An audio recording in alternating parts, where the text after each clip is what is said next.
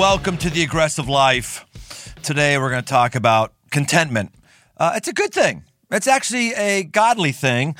But the problem is a lot of people use contentment for being prematurely satisfied and not going after the things you should go after. It's about people who just are phoning it in. That's not what we want. We don't want premature satisfaction. That's phoning it in. But contentment, being happy, no matter what happens, that's a pretty cool thing. Today, I've got a really, really fun guest. He's fun because I've gotten to spend some time with him recently, and he's a lot of fun. He's a lot of fun for me. So if he's a lot of fun for you, I don't know. I don't really care because I said it all along, this podcast is about me. So it's fun for me, then it's great because it's for me. The amazing things this guy has done is pretty cool. His name is Joby Martin.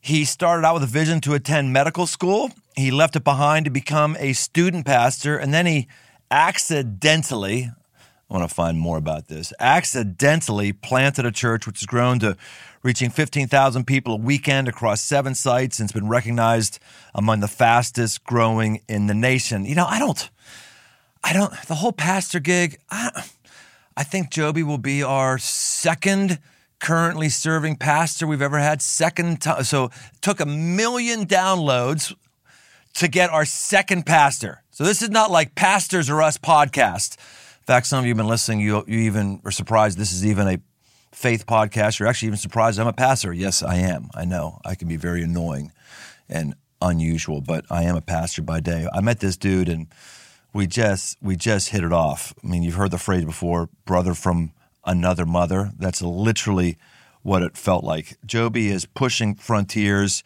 and he's going to push you to do the same. Here with us today, all the way from Jacksonville, Florida. Welcome to The Aggressive Life, Joby Martin.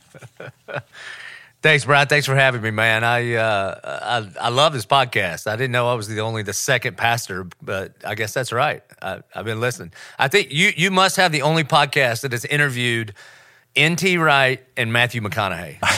You got to be the only one. And here you are, wedged right in between them. Yeah, that's a good combo. Yeah. Well, we've got a book we're going to get into, but first I got to tell you, true confessions. I don't know if I said this to you when we were together. Joby and I met at a pastor's retreat. I know that sounds really boring. Oh, great, a pastor's retreat. That sounds just like what I want to do, but it was really great because the dudes there were really great, and the place we went was really great, and it was your church property. And let's just talk about, why don't you just tell a story about your unbelievable property that your church bought and the story behind it? The property most recently was known as Cabin Bluff. It was formed back in the early 1800s as America's first hunting club by a bunch of really rich people, like Carnegie, Rockefeller type folks. For the last, 70 years or so, it was a 5-star quail hunting lodge. My church started doing a series of retreats there years ago, and then the folks that owned it, a bunch of paper companies owned it, and they wanted to get it off their books. And so this really bunch of hippies bought it, the Nature Conservancy, in order to save some endangered species that were on the property, indigo snake, some kind of turtle, and some kind of woodpecker. Thank God for the turtle and woodpecker. And so they wrote a bunch of easements on it so it can kind of only be used like it is now. And they put it on the market, and we made an offer for, I think, 12% of the asking price. And long story short, after a couple of years, we're the only one left standing in line. And now our church owns this beautiful 3,200-acre property right on the intercoastal. It's got 9 cabins. It's got a place to eat. It's got basketball courts. It's got golf course. And last year we ran 2,200 folks from our church through there in discipleship kind of events. So I think the problem with adult discipleships is adults quit going to camp. And I think we breathe way too much air-conditioned air, and this is just an opportunity to get people out in the woods, turn down the noise of this world, and maybe they can tune into what their Creator has for them. So that's what we use the place for. And then the thing that you were at, we also use it to bring pastors in that just to get together. Some of us just need a break, good time to be in the woods. So it's incredible. It's an incredible gift of God. It's utterly incredible. I went to the shooting range. And I started hearing more of the story about when this place just turned the keys over to you, all the assets, everything on the property. I'm driving over or being driven over to the Sporting Clays place on top of one of your two F-350s that came in the deal that had a deck over the cab and 4 captain's chairs.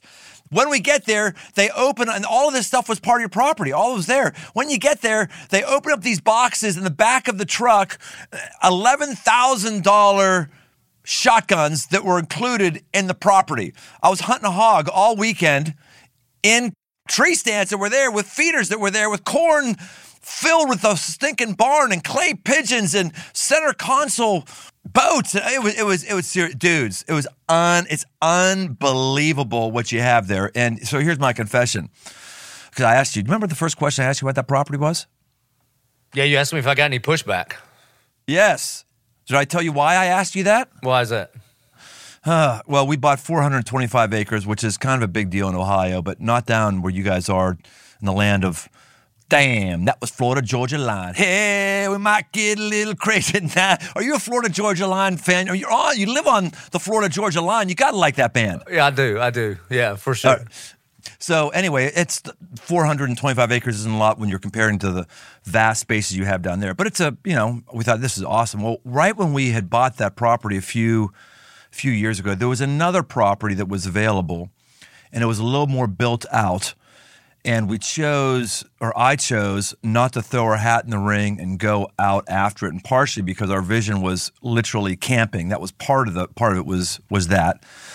But then part of it was I thought, man, I just don't want to deal with some of the blowback of people thinking, oh, you're just trying to get your own private place or whatever. And then when I saw how your place with buildings and structures afforded you flexibility for different ministry, I just felt like I had a repentance exercise. The next afternoon, it was the afternoon you and I had lunch together. I just had a repentance exercise where I looked at my life over the last 3 years, and I said, God, there's a number of areas where I just have been passive, or I haven't done the things I needed to do. I just need to journal those and repent and tell you, sorry, I'm not going to make that mistake again. And your property and your boldness and your aggression just really inspired me, man. Well done. Well, thanks, bro. Well, I definitely want to have older, wiser people in my life that, can point out blind spots and be helpfully critical and those kind of things. But I refuse to let small-minded folks stop me from doing what I think God has called us to do as a church. It does seem like there's an inordinate amount of small-minded people. I don't mean just in the church, in the country. Talk about that. Why do you think that is, and how do you see that? Look, man, both of you and I both pastor very large, fast-growing churches. I'm just telling you, the number of people, if we just walked in right now and said, okay, that's enough, we wouldn't use this language, but if we said we're going to take our foot off the gas and we're not going to reach any more people, we're not going to feed any more people, we're not going to send missionaries around the world, we're just going to take care of us. The average American says, that sounds great. And we have to war against that. It's the way you open the podcast. There is a contentment that Paul talks about, that we need to learn the secret of being content in every situation. But he was not content until the kingdom of God was here on earth. Those are two very different things. And most Americans, the air that we have been breathing our entire life is that of comfort and not stretching ourselves, which is crazy because the men and women that founded this country were the exact opposite. At great peril to their own lives, they were willing to take the risk so that we could live in this place. Yeah, it's really odd, Joby. There's no question the reason why America, in my mind, no question the reason why we're world dominators is because we took the cream of the cream from Europe. When you consider the Pilgrims, the level of aggression and faithfulness and hopefulness and positive attitude and strength and rigor, it would have taken you to get on a boat with no comfort and just float along hoping that you land on a scraggy rock someplace and you get off and there's nothing to welcome you. No infrastructure, no governments, no safety net programs, no nothing, just raw land. And the people who flooded out of Europe is why Europe is languishing in many ways, because we scraped the cream of the crop in terms of entrepreneurs and go-getters, and that's still affecting our culture today. And now we're getting to be a bit, I don't know, that entrepreneurial go-for-it spirit is in shorter supply probably than ever before in American history.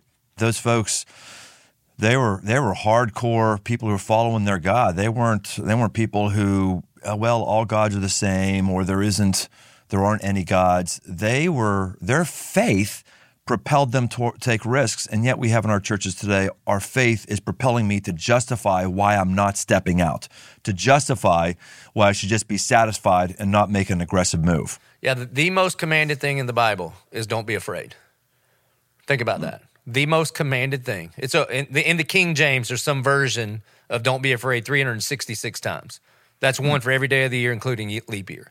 And I think because the opposite of faith is not doubt. So if you got all kind of questions and unanswered, what about this and that and the other? Cool, man, you can make a great disciple. Just pick up your doubts, follow after Jesus. But the opposite of faith isn't doubt. The opposite of faith is fear, because fear paralyzes and faith produces action. Look at the times that the disciples got in trouble. It's not because they had questions. They had all kind of questions. It's when they were paralyzed by fear and didn't do anything. That's when they were in trouble. So you say you accidentally became a church planter. Yeah. How does that happen? Does that have anything to do with lack of fear? I was a youth pastor and loving it. Did that for 15 years. Was kind of minding my own business. And then the church I was at started a service that started at 11:22 on Sunday mornings. And somehow I found myself in charge of it. And what was great is, man, it didn't have to work. So me and my buddy said, what if we did a service like the one we always wanted to attend? And then God breathed on it and it blew up and it outgrew our whole church.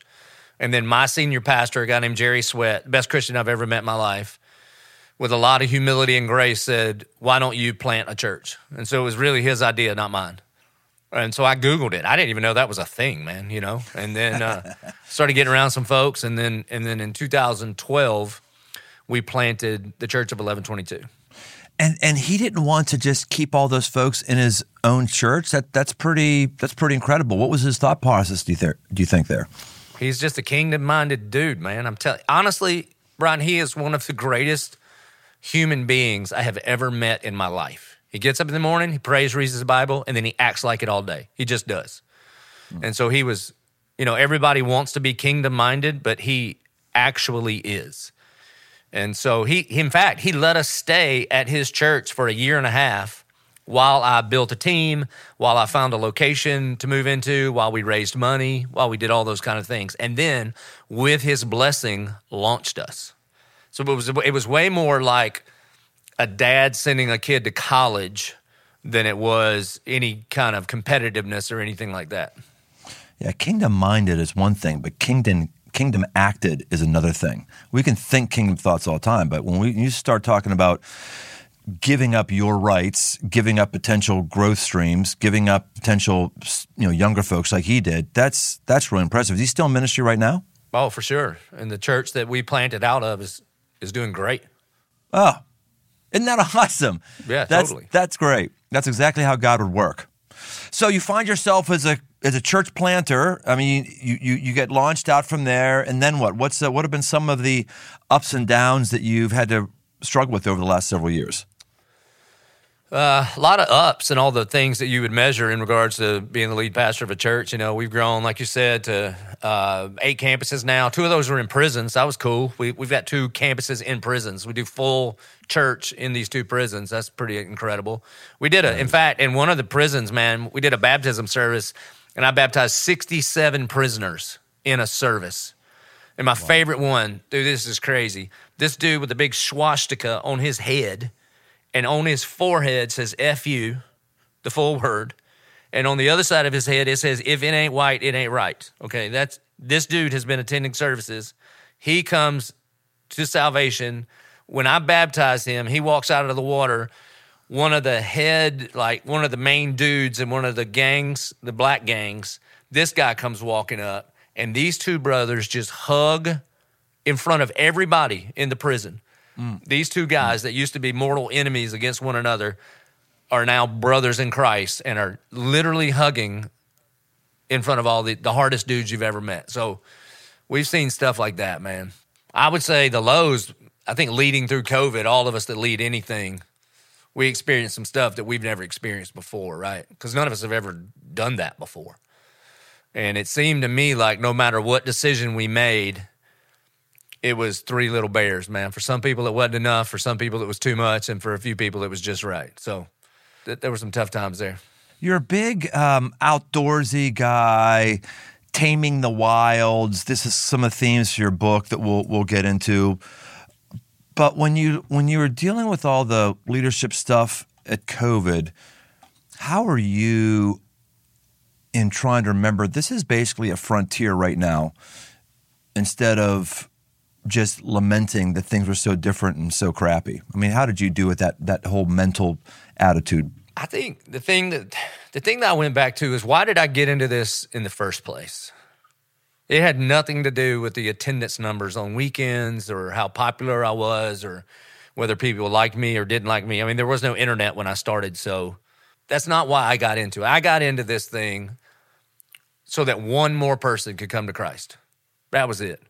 And so I just decided very quickly, again, no matter what I did, some people thought it was good, a whole bunch of people thought it was bad, some people thought it was too much, some people not enough. It was all three little bears. So I just decided, God has called me to go in this direction. This is where I'm going. If you want to come with me, come on. And if not, then I can't really do much for you. Do you find that go for it attitude is polarizing to people, or do you find that people are attracted to that? Very few people are kind of in between. So the people that want to go for it, they go for it. And the people that at least have this internal itch for the aggressive life, I feel like you can call that into reality. But this Jesus that I follow, that's one aggressive leader. I mean, he calls you to lay down your life. He calls you to go for it all. The Apostle Paul says he wants to pour his life out. And so there's a bunch of people that looked at that and said, man, that's too much. I ain't going.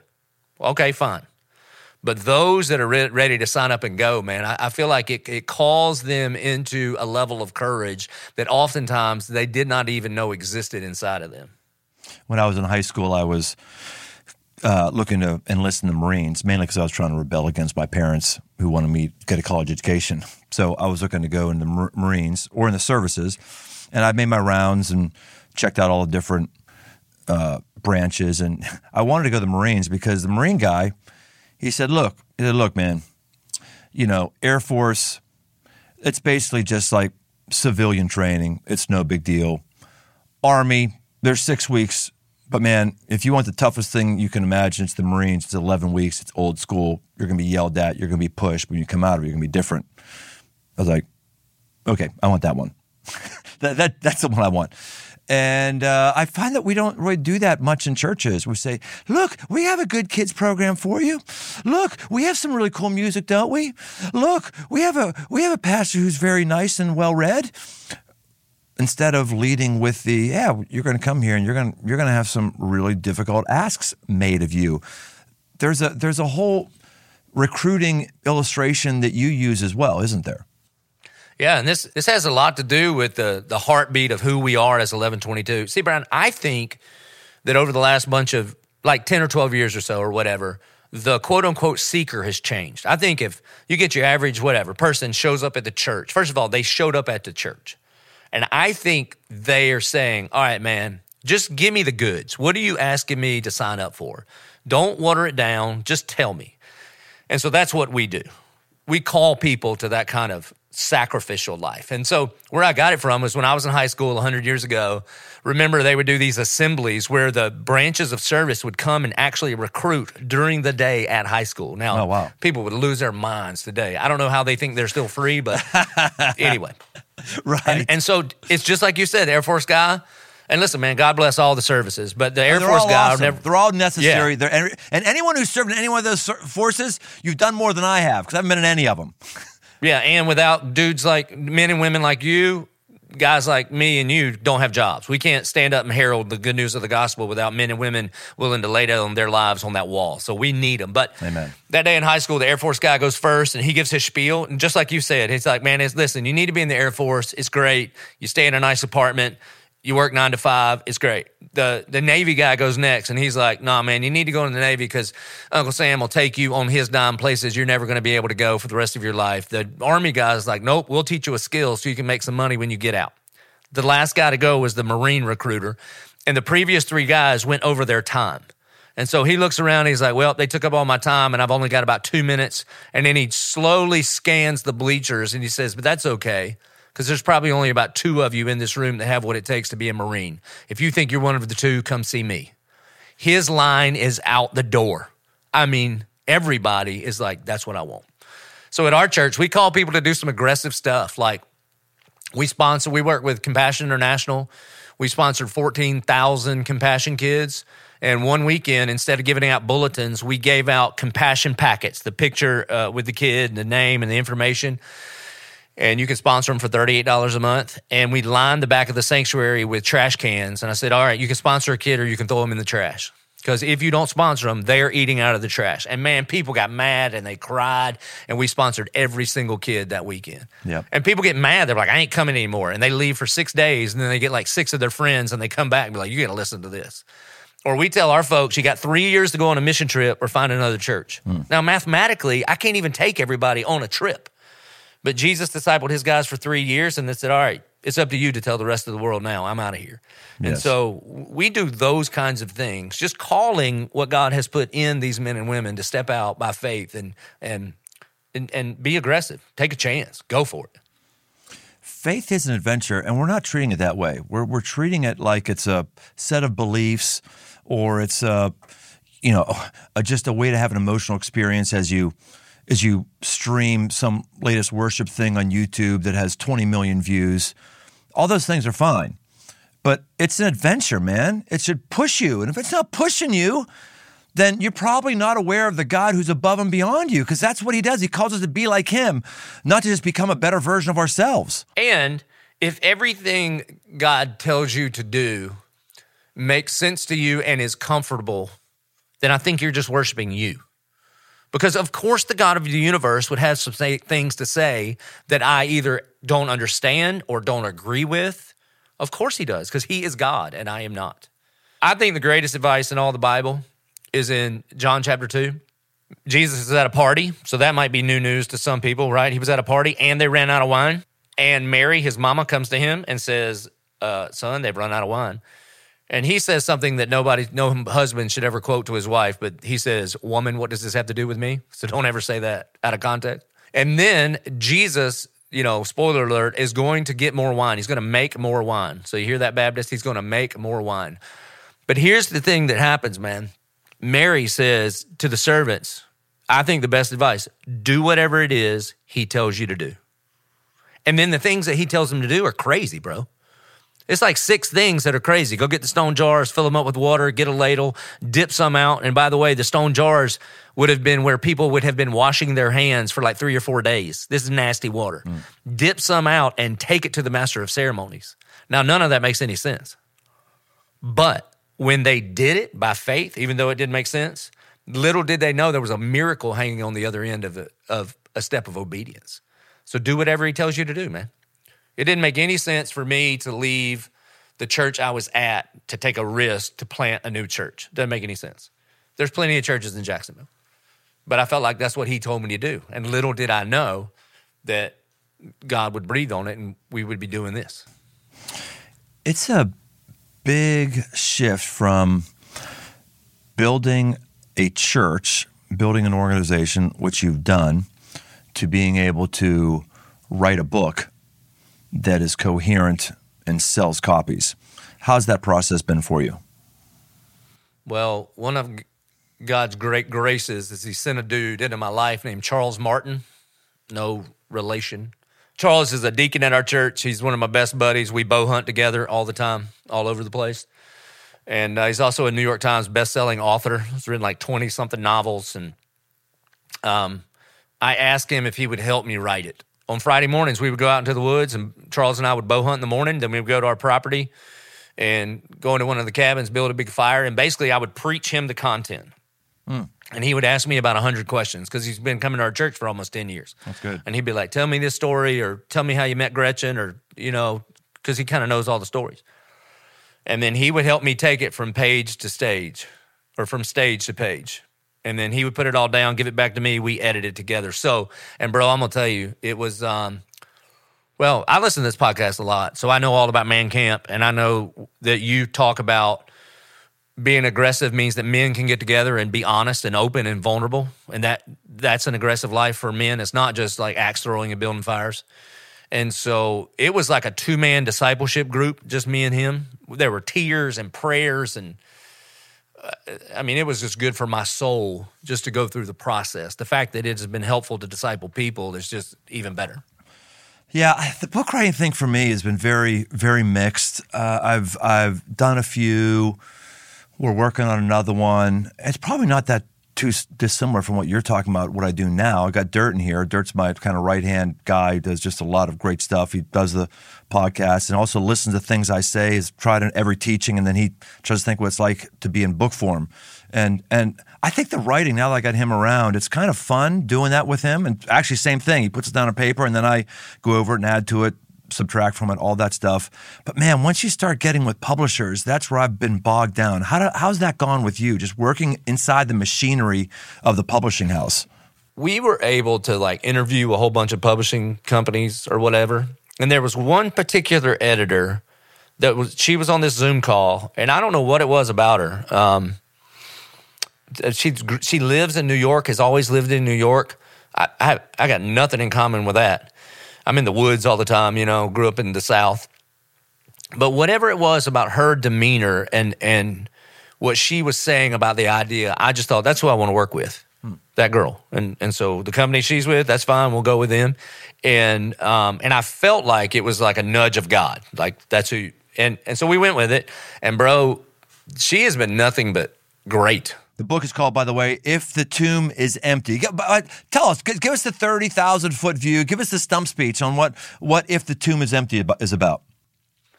Yeah, man, we traced 7 mountains from Mount Moriah to Mount Calvary, in which most Christians don't even know that those are the same mountains. The mountain that Abraham took Isaac up to sacrifice is the mountain that Jesus went up and gave his life for us.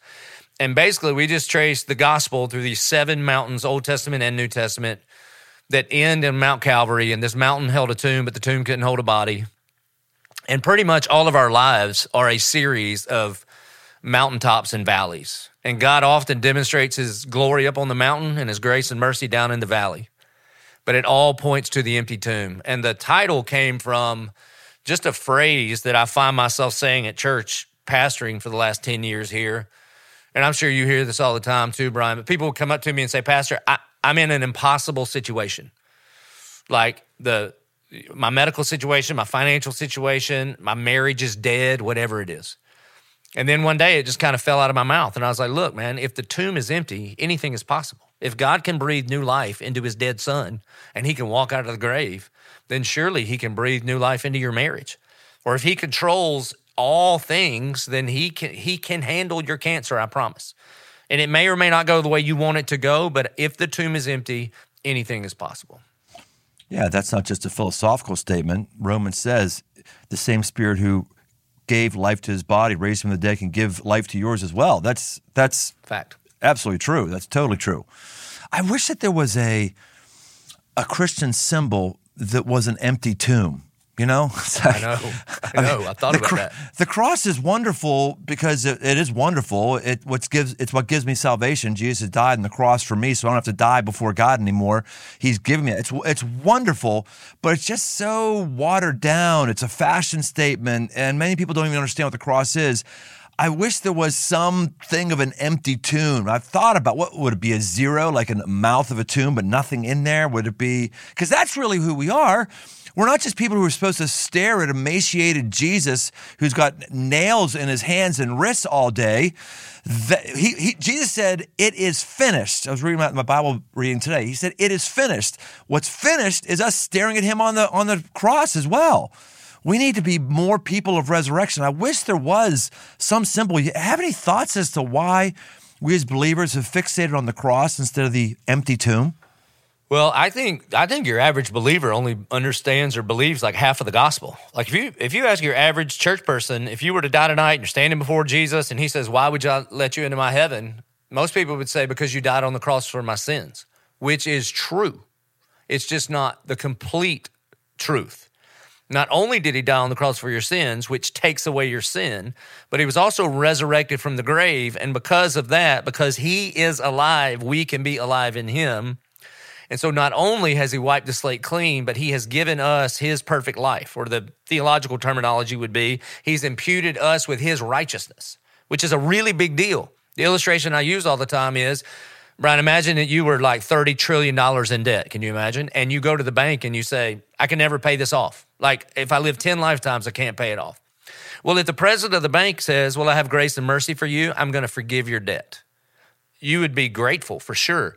But if he did that, if he forgave your debt, when you left the bank, you would be broke and you would have to get to work to earn a living. All right. That is not the gospel. The gospel would be that you went to the banker and said, I can't pay this off. And he says, I'm going to wipe your slate clean. I'm going to cancel your debt. And I'm going to adopt you as my own kid. And here's the debit card to the bank. All that I have is yours. That's the fullness of the gospel. This is love. Not that we love him, but he loved us and gave his son as the propitiation for our sin and has imputed us with his righteousness. That matters. This means that we serve a good dad. He loves his kids. He delights over us. And if the tomb is empty, anything is possible. Boy, that's a great word. I've not heard that illustration before, but I promise you, everybody at Crossroads will be hearing it very soon. Yeah, good. Yeah, I didn't make it up either. And it will be mine. It should be. I've been thinking for a long time. I've always thought to myself, and now I'm going to tell you all. That's kind of how I'll bring it up. But it's interesting. You're right. That is the gospel. And I think a lot of us who are believers are okay with just enough God to get us back to break even, and then we've really got to earn it on our own. We're okay with just enough God to get me over my feelings of guilt, but really, if I'm going to go anywhere in life, it's really going to be only with my own will, and that is not the way of Jesus. No way, man. No way. I mean, again, he adopts us. He changes our name. We're a co-heir with him. All that he has is available to us. Now, we've seen some dudes do some really terrible things with that, and try to treat God like a genie, so that we can just get cash and prizes on this side of eternity. And that's not what we're talking about either, man. But he is a good dad that wants to bless his kids. Yeah, he is. How has your recent hunting fixation tied into this? How long have you been a hunter? I grew up in it for sure. Oh, yeah. So it's not recent. I got a beagle puppy to hunt rabbits when I was in the first grade and a .410 shotgun then. So that's just how my people grew up. All these people who have amazing childhoods, you really piss me off. I mean, there were some highs and lows for sure. I meet people like, well, I grew up riding dirt bikes. I'm like, I don't have a dirt bike. I had a beagle and went coon hunting. I didn't have a beagle. I didn't, jealous. When you think about kind of that world, you're sort of a rugged guy. Not sort of. You are a rugged guy who's got a lot of sort of stereotypical masculine hobbies and traits. When you start thinking about how the tomb is empty and all of the gospel, do you see those things becoming one, or do you see it as, well, this is my sort of recreation life that just keeps me fresh for this, all of the all the Jesus and ministry stuff and this theological reflection you're giving me? How do those fit together, or do they not fit together and they shouldn't fit together? What's your thoughts on that? I think this idea of like the compartmentalized life is a really dangerous Western idea that we need to reject if you're a Jesus follower. I mean, the most prayed prayer in the Bible would be the Shema out of Deuteronomy 6.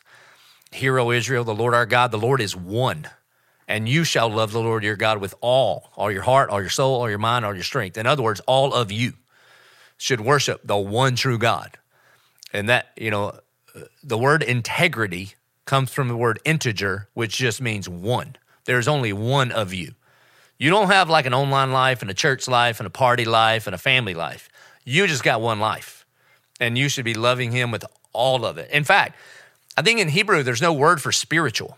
If you would ask Jesus in the first century, how's your spiritual life? He'd say, oh, it's great. I got up this morning and I ate breakfast to the glory of God. And then I took a long walk for the glory of God. And then I read the scriptures to the glory of God. And I went to the temple to the glory of God.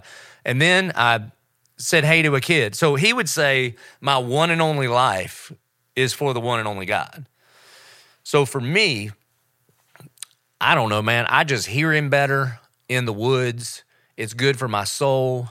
In fact, if I go too long and I don't get into the woods, my wife is like, you should probably go hunting because you're just a better human, a better dad, and a better husband when you've been in this rhythm when you're in the woods. And so I don't, and that thing may be different from people. It might be a motorcycle ride or playing golf or whatever it is. But in fact, Brian, I think one of the reasons, man, a bunch of the guys now that aren't making it, one of the things, I mean, there's a bunch of reasons.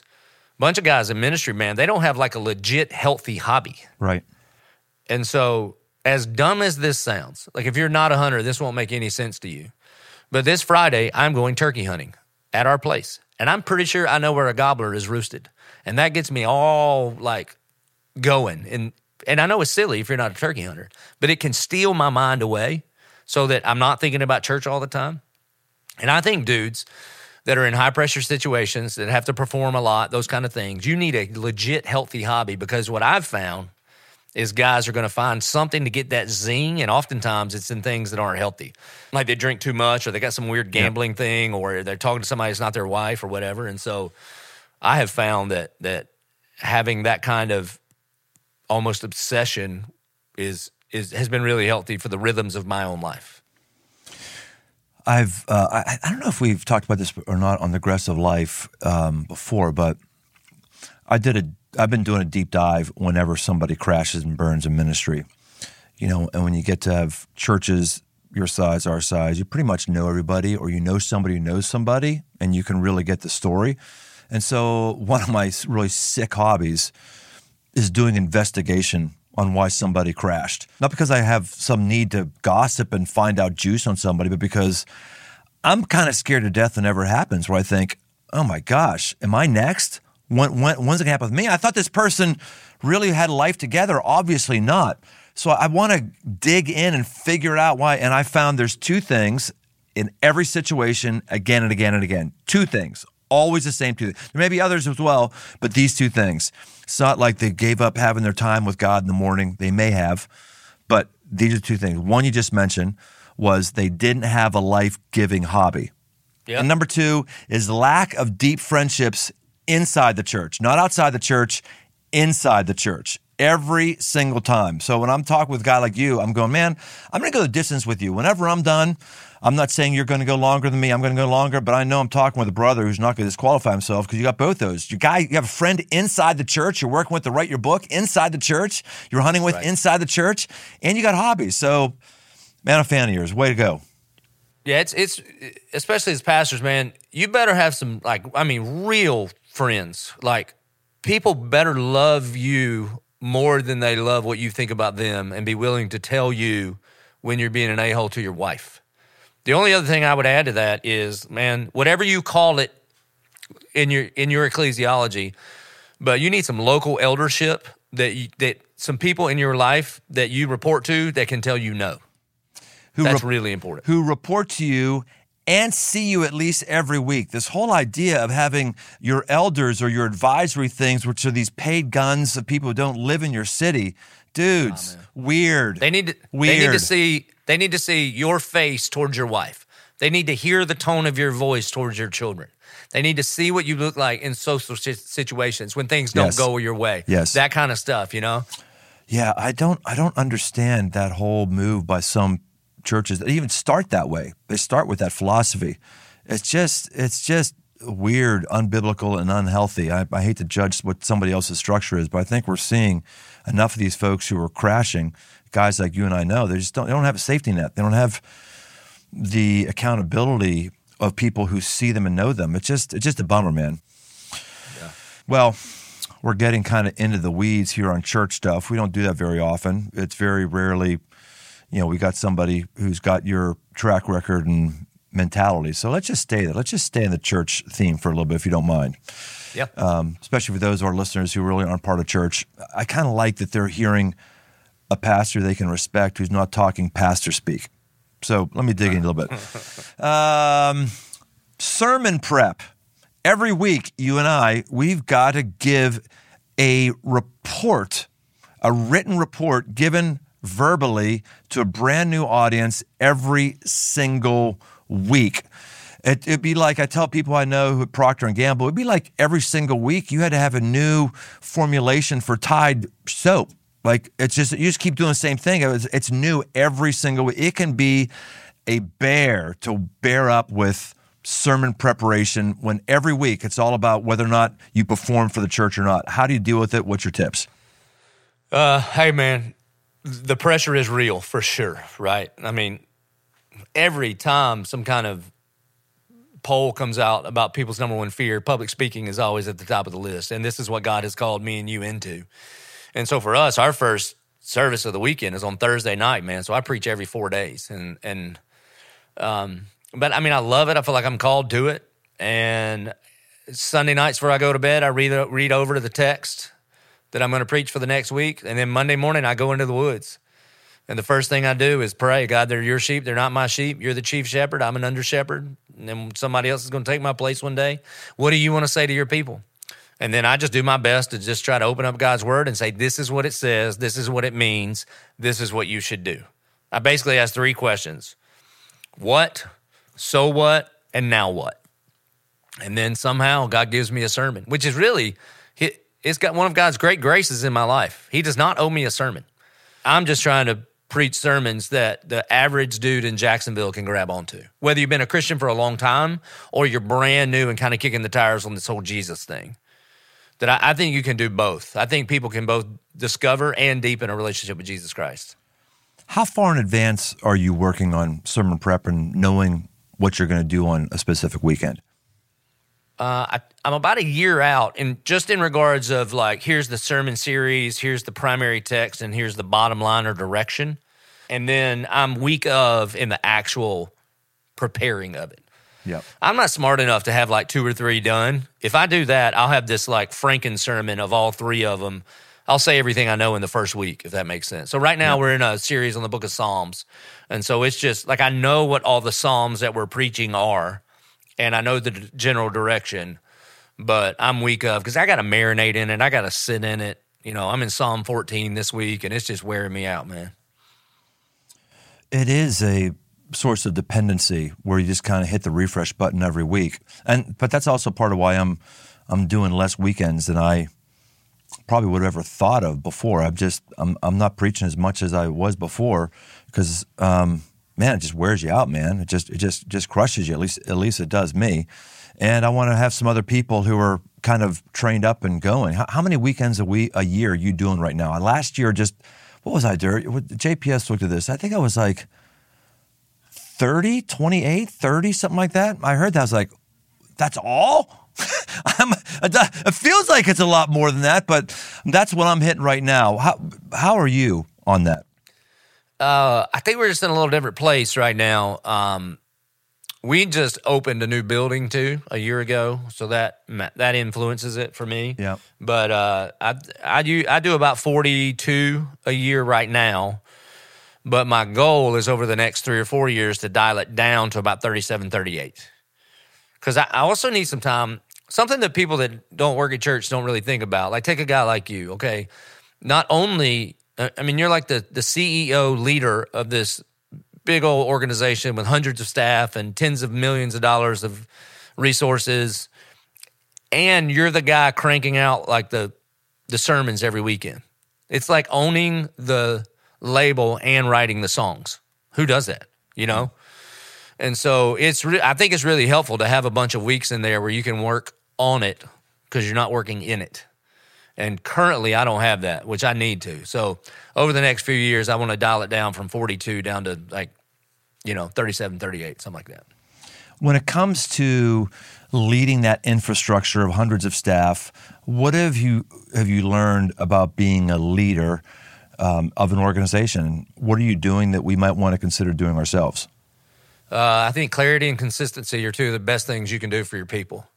So we are just real clear about the vision. We're even real clear about, I want to make some decisions that make other decisions. So people don't have to determine or prioritize, is this more important or is that more important? Just at the beginning of the year, I say, this is what we're doing. Here are our all-skate events. Whatever you do, be it this stuff, don't You can pick 48 other weeks to have vacation and those kind of things. Here are the big bucket events. Here are the big rocks. Here's what we're doing. And then just to be consistent, one of the things, because there's so many great churches, man, I think one of the worst things you can do is go to a conference and then come home and change every time you go to the next conference and then do what that church is doing. Now, for sure, we should emulate some folks, right, and learn from folks, for sure. But Paul tells Timothy, fulfill your ministry. And so the more you can clarify and the more consistent you can be, especially the bigger you get, it really matters a bunch. I mean, if you take a big old ship that's going really, really fast and don't warn everybody you're going to take a turn, you're going to throw a whole bunch of people off because they're not locked in for that turn. So that matters a ton. Yeah, that's a good word. All right. We come to time when we're going to do the lightning round. Lightning round, I'm going to give you a topic, and you've got to answer it in 1 or 2 sentences. Answer it like a bolt of lightning. Speaking of lightning, before I do this, if I told you what happened when I was hunting a hog on your property, when I was up there for that, I heard. Oh, you did like hear? The nastiest storm ever came through. You wanted to stay out there. You crazy? I heard that you got in the stand, and then the lightning was striking, and they were like, "We're coming to get you," and you said, "No, I'm good. I'll wait it out." I was like, for a hog. I got up. We were up late the night before, having some drinks, having a good old time, and then we said, "Okay, 5:30, we're going to meet." Well, I'm the only one who showed up at 5:30. Everyone else said, "Oh, raining. I'm not sitting in a thing on rain, So I get out there. I had this massive thing in my mind about a decade ago where I was like, wait a minute. My body's wet when I'm naked in the shower. My clothes are wet when it's in the washing machine. Put them together, and you should have a normal person in rain. It shouldn't be that big of a deal, right?" So it doesn't bother me. But I'm up in that top of that deal, and I mean, it's like, it is coming. Yeah. It is coming down, and I could feel the tree swaying, going back and forth. It's my last morning. I'm not giving up, right? And I'm going, wait a minute. Metal structures 25 feet in the air with lightning. Maybe not good, but I went, I don't know. I mean, this thing has been here for years. Lightning's never struck it. Just because I'm on top of it doesn't mean it's going to increase the likelihood. And then your guy came down to pick me up, and I'm like, "Who are you? Get out! Move! Leave! Yeah, can you imagine if the story? Yeah, the Church of 1122 kills Brian Tome in a hunting accident. Yeah, we'd be done.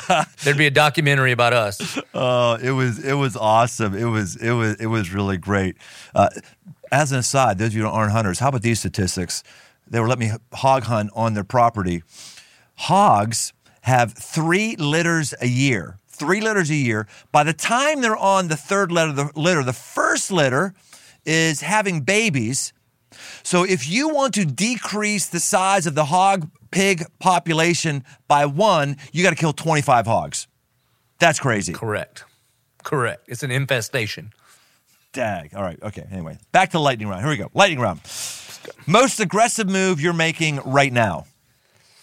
Planting 3 campuses in 1 year. Wow, that is aggressive. Makes me feel like a weenie boy. That's amazing. You're doing 3 in 1 year. Well done. Yes, sir. See, it's the problem, Dirt. I always give people the rules for lightning round, and then these people say interesting things I want to talk about more. So what are the challenges you're finding? Podcast. Yeah, it is my podcast. What are the challenges you're finding with 3 in 1 year? I know a lot of folks think, well, yeah, if your church is big enough, you can just do big things. It's not stressful at all. It is stressful. So what are some of the things you're doing to be able to do that? Well, I mean, it's always the same thing, man. It's people, money, time, Inflation is killing us. When we were planning this, now construction costs have gone up 40, 45%. That matters. You always, when we launch new campuses, we send out our best leaders. And when you do that back to back to back, it can get really thin, and it takes time to make disciples. It takes time to train up leaders. And so those are some of the things. Opportunity is not the problem right now. People showing up to church at least in our church is not the problem. We have thousands of people in these pockets that drive 45 minutes to come to one of our campuses, and we're trying to come to them. But just volunteers, people, finances, that's it. But all of those problems are solvable, man. Yeah, that's great. Keep pushing. Best advice you've ever gotten? John 2:5, do whatever he tells you to do. That's what Mary said to the servants. Favorite piece of hunting or outdoor gear? Matthew's bow with a Garmin sight. I got one of those sights that you can, when you draw, it ranges it and it drops a pin to where the range is. It's the coolest thing I've ever seen in my life. Garmin does that because I've got that on my rifle, Sig Sauer, the BDX system. This is a different one, huh? Yeah, this is like, so you draw back, you hit this button, put the dot on whatever you're shooting, it gives you the range, and then it drops the pin where you are to shoot. Because, if you bow hunt, if there's a deer at 23 yards, and you range it, and then you draw, and he bounds twice, then you're like, yeah, where'd he go, 30, 33? You're just guessing. Not with this one. You just hit the button again, and it redrops the pin, and then you shoot. I could shoot out to like 95 yards with my compound bow now. 95 yards? I don't know if I'd shoot at an animal at that, but I shoot up to 100 at targets all the time now. Dang. It's awesome. That's impressive. Best wisdom for recognizing the next frontier you should take? If you could do anything for the glory of God and you knew it wouldn't fail, what would you do? And the moment you know the answer, the next question is, then why aren't you doing that? It's usually because you're afraid. So if you could do anything for the glory of God and you knew it wouldn't fail, what would you do? Ask that question. The answer to that is probably the next frontier you should take. Most aggressive move you're making as a husband or father right now? Father, I just came out of a meeting where I cleared my calendar on Friday nights for the next 2 years because my son is a varsity football player. He's a starting free safety for Providence High School, and I'm not going to miss a game. That means I'm saying no to a bunch of book tour dates and a bunch of the conferences that we would all want to say yes to, and some of my famous churches and all that. But I'm not missing them, man, because he can't get those years back. Yeah, that's awesome. Any final push, Joby? If someone wants to read your book or follow you, just make it real easy for people to get your stuff. Our church website is coe22.com. All the stuff is there. Put my name in Google. All of the social media things will pop up. You can buy If the Tomb is Empty at all the places where you can buy books. It's pretty easy. All right. Aggressive Life listeners, I really, I'm thankful to share a friend with you. Joby and I have become friends here over the last couple months, and it's just really good being able to have a talk with a friend and record it and have two things happening at the same time. So keep pushing, man. You're one of the people who pushes me. I love what you're doing. I love how you're not laying back. I love how you're a genuine guy who's just following Jesus and breaking out of stereotypes. You're an aggressive man and a friend. Thank you very much. Thanks, bro. It means a bunch. All right. Well, there you have it. I hope you got something from today. You don't have to be a hunter. You don't have to be a church planter. What you got to do is you got to think differently. Thinking the way everybody else thinks will give you what everybody else has, which is normally depression, which is normally less than meeting your potential, which is normally an empty life. Find things that you want to do. Find things that God wants you to do and go after those. Don't put the limitations on yourself. Be who God has created you to be. Get out of your tomb. We'll see you next time on The Aggressive Life. Hey, thanks for listening. For all things aggressive living, why don't you head over to briantome.com. Find my new book, Move, a guide to get up and go forward, as well as articles and much, much more. And no matter where you listen to podcasts, why don't you take a second and leave us a rating, leave us a review. It really, really helps us drive new listeners to the show. We want to help as many people as possible, just like we may have helped you. We want to help others. So why don't you help us out? And if you want to connect, find me on Instagram at Brian Tome. The Aggressive Life with Brian Tome is a production of Crossroads Church, Cincinnati, Ohio.